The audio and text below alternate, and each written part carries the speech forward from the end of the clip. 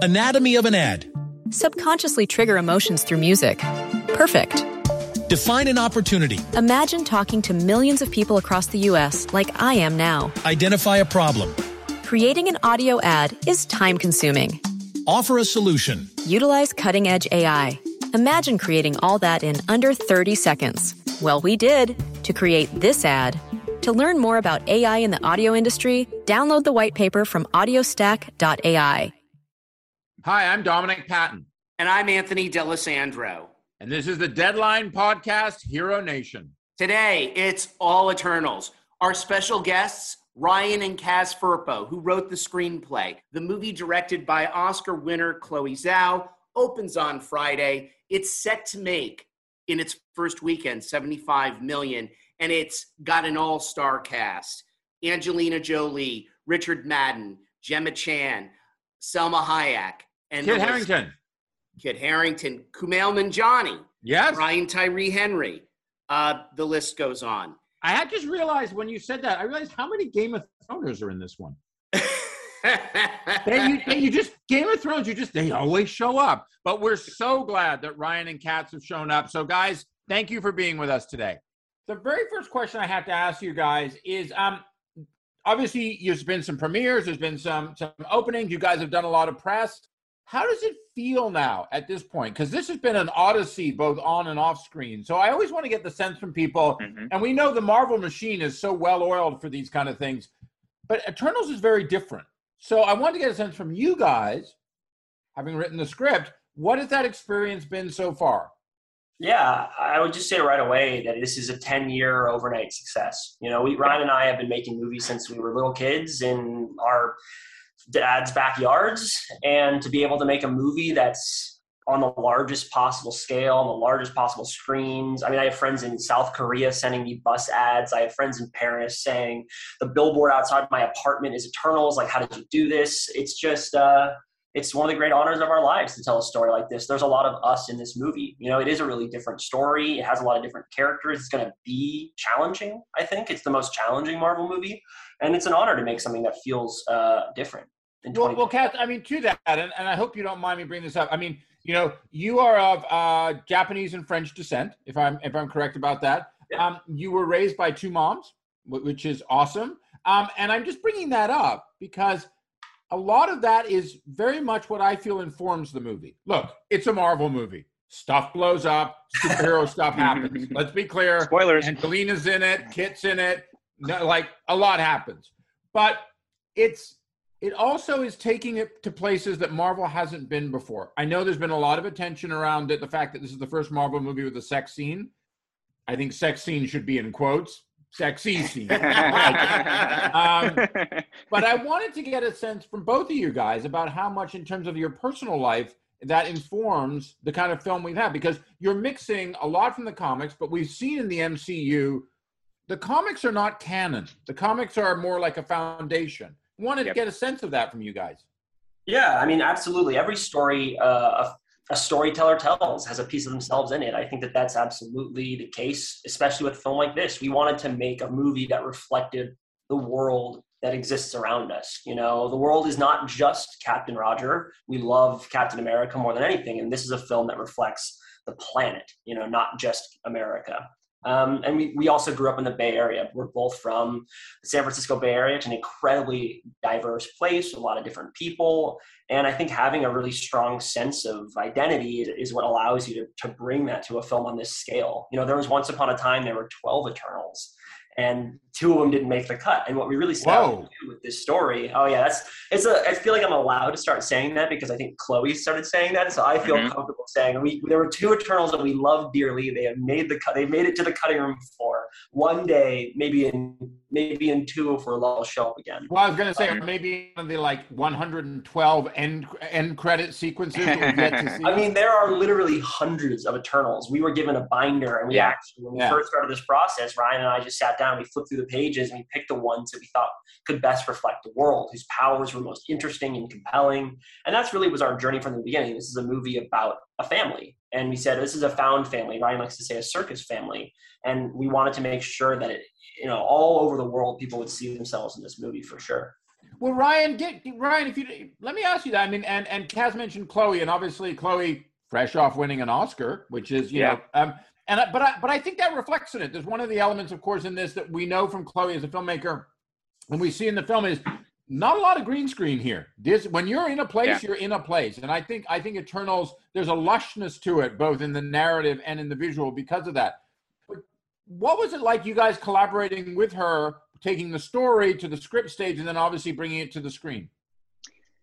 Yeah, I mean, we came on and did a couple drafts before Chloe came on, and that's just kind of how Marvel does it. You know, they're not totally sure if they're going to go forward with everything they start developing. And after our drafts, they felt, okay, this is a movie, like, let's make this. And that's when they, started to get serious about their director search. And so when they started talking about Chloe, we were really excited because we had seen the writer and we thought it was amazing, just like everyone else. And then when she actually came on the project and we all got to sit down in a room together for the first time, we just kind of started talking about it ourselves and talking about, like, our journey to get to here. And that's when we kind of started to realize how much overlap there was between her pitch materials and our pitch materials. Like, we before we had even met each other, we had a lot of the same ideas about what this could be. So it was a really good chemistry from the beginning.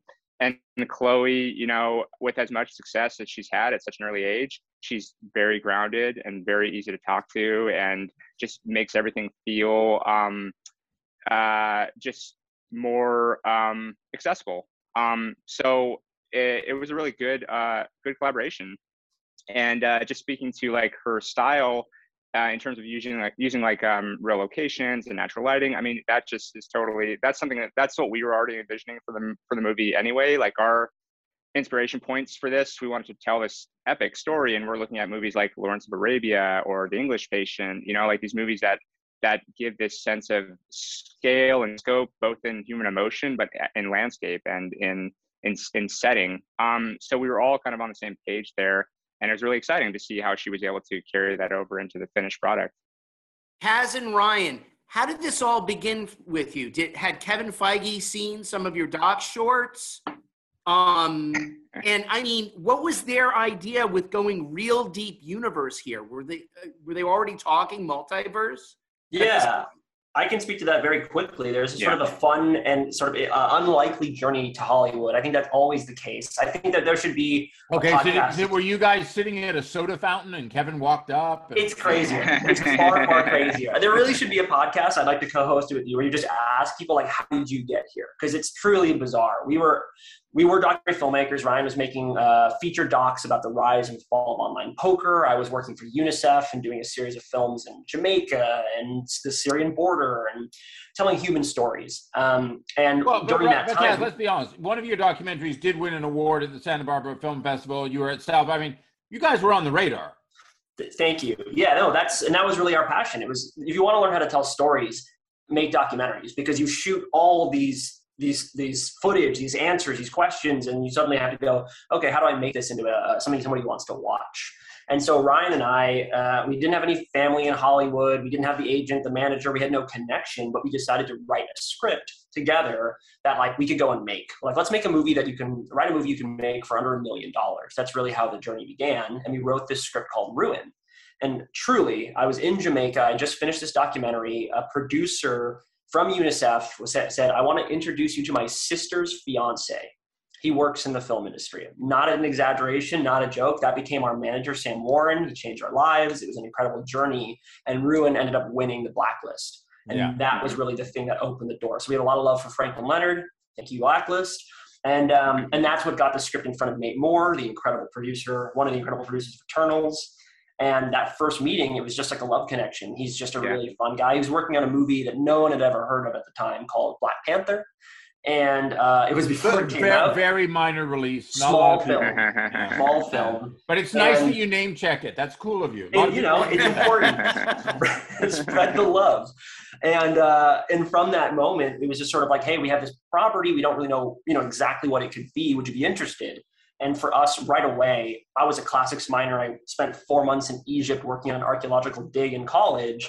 And sort of studying the ancient world was something I'd always, always loved. And you could see so much of the pyramids, the Domo, all these things, they come and sort of, if you've seen the film, there is, spoiler alert, archaeology in the movie. Yes, spoiler alert. Spoiler alert, if you're into antiquities, the Eternals for you. That's your jam. I mean, this is what we always say, and it's it's at the risk of being a little academic. It's like we've been telling these same stories about gods and heroes for thousands of years. I mean, it's just the truth. Like 2,000 years ago, the Greeks were sitting around going, "Man, this guy can shoot lightning out of his fingers." And you're like, yeah, okay, we have him. His name is Chris Hemsworth. He's really nice. Like, it's the same extended metaphors for if the gods are fallible, then it makes it okay to be human. Here's a question I have for you guys. Please. Were you comic book fans? I was a comic book fan when I was in my like early teens, and I actually was a illustrator, and I really wanted to be a comic book illustrator. That was my kind of first passion. But admittedly, at the time, I was really into like Image Comics, which were kind of like the bad boy kind of upstart label at the time. So I didn't know tons about Marvel. I knew obviously the big the greatest hits. The greatest hits, exactly. But anyway, so I wanted to draw, and then at some point that kind of plateaued, and I started to get interested in the stories, and then started to write like short fiction when I was in my mid-teens, and then that kind of evolved into movie making, because it was at a time when like DV cameras were just being coming out, and you could edit movies that looked pretty professional on your own home computer, and et cetera, et cetera. So I kind of went from there into movies, but it did kind of start from my love of comic books. When did the whole conversation of multiverse become a reality? Like you said, when they gave you the IP to adapt, they're like, we don't know what to do with this. Was it because of Eternals that they went into this whole multiverse direction with Loki and everything? Or did that come up, I don't know, afterwards? Yeah, I mean, we can't speak to it definitively with at risk of being... But you hit the Marvel wall. It's probably a glass temple, but you hit it. Well, there's a guy across the street. He's looking at me, and he's waving a fist out of Marvel. He's wearing like a Lee Harvey Oswald t-shirt. But no, what I will say is, it's the logical conclusion of where we wanted to go with all of these incredible stories. I mean, Eternals is really launching us off into the atmosphere, into the cosmos. And that's a whole door. I mean, Guardians touched on it, Thor touched on it, but there's how many planets, how many stories. Exactly. And there's so many places we can go and see and explore. And with the multiverse, I mean, that's just intrinsic in the MCU. I mean, if you are in the Marvel universe, if you've been reading Earth 616, Earth 613, there's all these different planets. I mean, a big inspiration that we really loved when we were reading the comics for Eternals was Earth X. Earth X by Jim Kruger and the incredible team who made that story. I mean, that's a crazy, if you want to read a real trip and really be taken on a sort of history and who's who of the Marvel universe, that's a great run. And even, the Neil Gaiman run of Eternals is an incredible read. And also, like, talking about all the different runs of Eternals, it just speaks to why the multiverse is kind of intrinsic to the comic book medium, because basically comic books, how they work is that different artists, different writers come in and do their iteration on that character or that set of characters. And so by opening up a multiverse for the MCU, now you kind of introduce that possibility to kind of do that, to basically tell different versions of the same story the way that they've been doing comic books for the last 50 plus years, Yeah. So to that, you guys are, if people don't know, Ryan and Kaz are cousins. Mm-hmm. How does that work in terms of the creative collaboration between the two of you? We talked a little bit about working with Chloe, but between the two of you, is it like the two of you sit in a room with two laptops across a table and just work on pages, or do you email? What is that process like in real time? And when you did the Eternals? Yeah, it's a little bit of everything. I'll do a little shout out here. There's an incredible piece of software called Writer Duet that we've been using for like the last 10, we've written every movie we've ever worked on together on this software. It's essentially Google Docs for scripts. So it lets you literally in real time, like, be working on the same lines. As you're literally doing an ad within the middle of I just can't help it. I come from commercial. You've written a Marvel movie, dude. You're good. The short version is that with this, it allows you to sit in a room and have an idea at the same time, and that's really what it is. For us, we love to talk. You may have figured that out, maybe not. And we spend a lot of time, honestly, with a hacky sack walking in a circle in this windowless office at Marvel. Oh, right. Most of Eternals was written in the Black Widow conference room. I think we're allowed to say that. It has no windows. There's a door with a lock, and only 6 people have access, like Kevin Feige, Nate Moore, Chloe, and then like the writers. We're the ones who can go into that room. It's a private, secret, like hermetically sealed chamber. Yeah. What's on the walls? Just give us an image. First of all, I have to say it's really a magical place. Like when you use your key card to You walk past the Iron Man suits into the like private sanctum of Marvel. It's incredible. Even if you're not the biggest super nerd in the world, which we are, it's magical. So for us, even for our jaded writer hearts, it's just like you walk past the Thor hammer, you're like, should I try to pick that up? And then you walk into your room and the walls are covered in art. Incredible. Ryan Meinerding, I do have to shout him out, the head of visual development at Marvel. He's reading pages and going, ooh, this is cool. And then literally drawing the ideas that we're having like on a weekly basis. So you're like, oh, here's a great amazing. It's an incredible way we to come in and there'll just be like a new artwork on the wall from something we were just talking about a few days ago. So that really just inspires you to keep going and digging even deeper. And they're iterating, because that's what we always say. Exactly. Marvel, their gift is, it's the people. There's no like algorithm that they're using or like a super machine that they're plugging this stuff into. It's the people there love what they do. That's just the truth. And so when you're going in there and you're seeing, Kaz, they do have pretty great source material. It's, it's only the best IP in the entire planet, maybe. It took a while for them to find the correct adaptations. So, it's so a lot true. of credit to Kevin goes there, And that's true, right? Eternals is a story where we really wanted to bring a lot. We feel, and you even said this, we brought a lot of ourselves to that story. And that's the gift that they give to filmmakers, all across the board, is they let, Shang-Chi is what it is because Destin and Simu are such incredible voices. And they had so much they wanted to say. And the whole team, finds what they love about something and then can bring it to bear, and for us, you walk into that room and you've got all the cards on the wall. Ryan and I, speaking of the process, we write with cards, which is just it's one of those things that's almost like a cliche now, but it's just so incredibly effective. It's like this happens and then this happens. And it's shockingly easy when you can move the cards and go, oh, okay, like let me rearrange this order of events. I know that they're going to go to the Tenochtitlan, the fall of the Aztec Empire. I know that's showing up. So where is it going to land in the story? And you have these cards, a blue one is a flashback, a red one is a vision. We're using the color system. One day my dream is to be able to put some photos up of what that process was like. Cause it looks like, like those like when you're doing an investigative report on a murder and there's like photos of different suspects and like ropes and wires. Oh my God, did you guys have a little red string connecting your story? That's the only thing we didn't have. And then also one of the last things that I really loved was, as a historian, as a classics minor, as somebody who studied history, we had something called a histomap. And a histomap is a literal grid. It's essentially a linear grid of all of human civilization. You can go buy these. So you go from like the Sumerians and the Zoroastrians up to like 3 guys in Times Square last week. It is literally based on the size of the empire is the size of the line. So like the Roman Empire balloons out. So you can see these moments in history for like when different empires were rising and falling. It's an incredibly visual way to like make yourself feel really small. I'll tell you that much. If you realize that the Romans have been doing this very well for thousands of years and then they fell.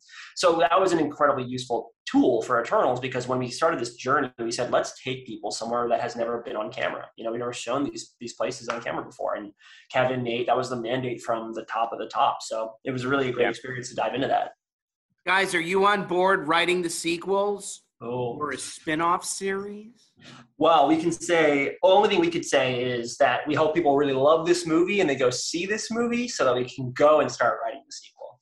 Oh, come on, Kaz. I think you guys have a few ideas. Oh yeah. I'll just say, no spoilers because this drops before the film actually opens. Little open-ended at the end. Stuff can happen. Oh yeah. Yeah, there's a big door, and I think the question is, does the audience want to step through it? I think that's been a big thing. Obviously, I had the great pleasure of doing the Eternals press tour in Rome and in London, which is just like such a joy to leave the windowless room for like a few days and be reminded that like this is why we tell these crazy stories and spend all this time. Did Ryan have to stay in the room? I had to stay, and I'm writing the next 5 Eternals down here in the bomb shelter, so I couldn't go. Well, that's the proud responsibilities of a father and a bachelor. But the journey, I'm there. I'm having a lunch with Kit Harington, who's an absolute gentleman, like maybe the kindest person on earth, and he's asking me, "Are we doing Black Knight? Like, is that happening?"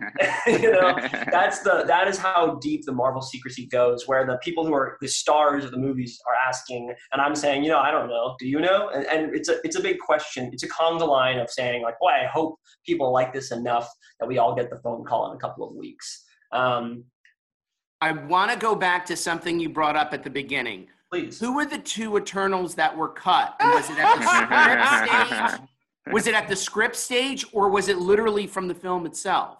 No, script stage. Yeah, it was in the early script stage. I mean, like, I feel comfortable name dropping them because Chloe has actually said this, so you go for it, Ryan.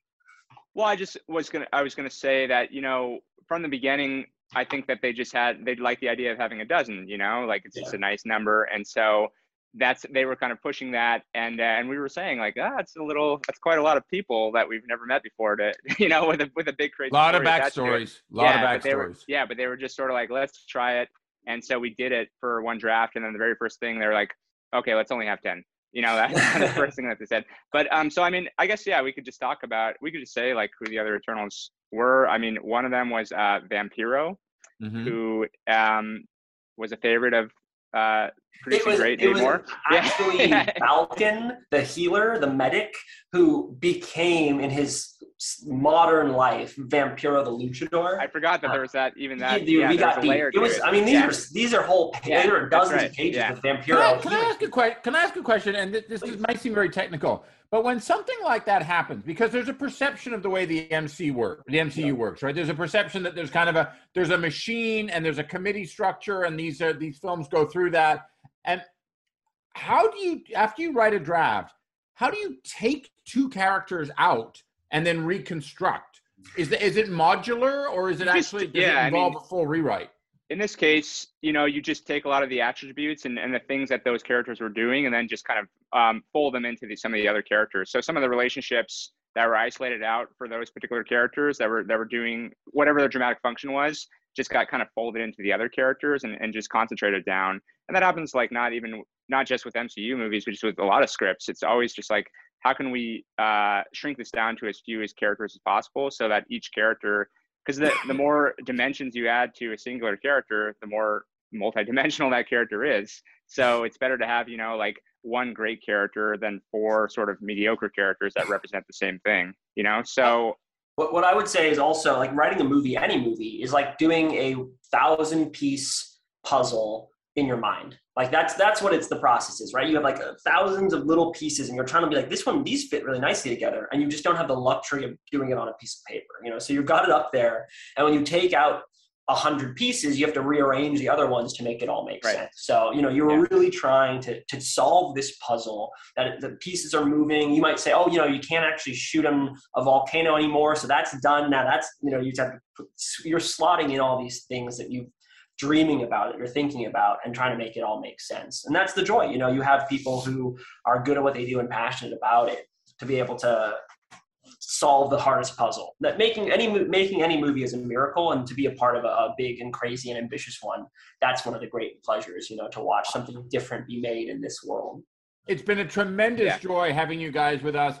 Can I just say, Kaz, Ryan, if we ever need guest hosts, are you guys available? Or if we want to extend our Hero Nation franchise, we'd love to make this into a Fantastic Four. You guys are amazing. Thank you so much for being with us. Very flattering.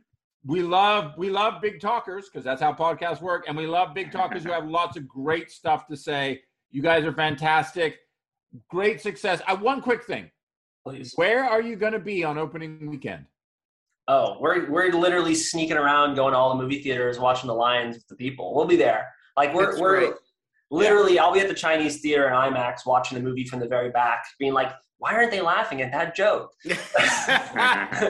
You know, so we're fans first and foremost. You know, that's the truth. Like, we really love cinema, and if I could leave anybody with anything, this is a movie that like deserves to be seen on the biggest possible screen. It was shot in IMAX. It's an IMAX movie. It's big. It's loud. Like, see it the way it was meant to be seen. Yeah, and aside from just the technical aspects and the scope of the movie, I mean, this is a movie about humanity. So please go see it amongst your fellow humans, and make it a collective experience, because that's what this movie is. Whenever you want, Coach, just like bring us in. We'll be talking this podcast. I love talking. So, I mean, look, that was one of my favorite ones of our Hero Nation so far. I think I say that every week, though, so I should be careful. Yes, you do. They're all my favorites now. But and we really do hope Ryan and Kaz come back. But thank you so much to you guys for listening to this episode of the Deadline Podcast, Hero Nation. Obviously, we're on Deadline Hollywood, but make sure you also subscribe to us on Apple Podcasts or Spotify so you never miss an episode, because they're only going to get better, and this one was pretty great.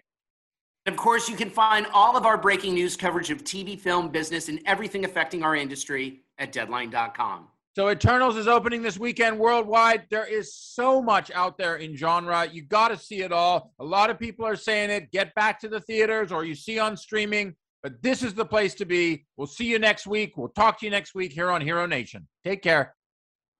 Anatomy of an ad. Subconsciously trigger emotions through music. Perfect. Define an opportunity. Imagine talking to millions of people across the U.S. like I am now. Identify a problem. Creating an audio ad is time-consuming. Offer a solution. Utilize cutting-edge AI.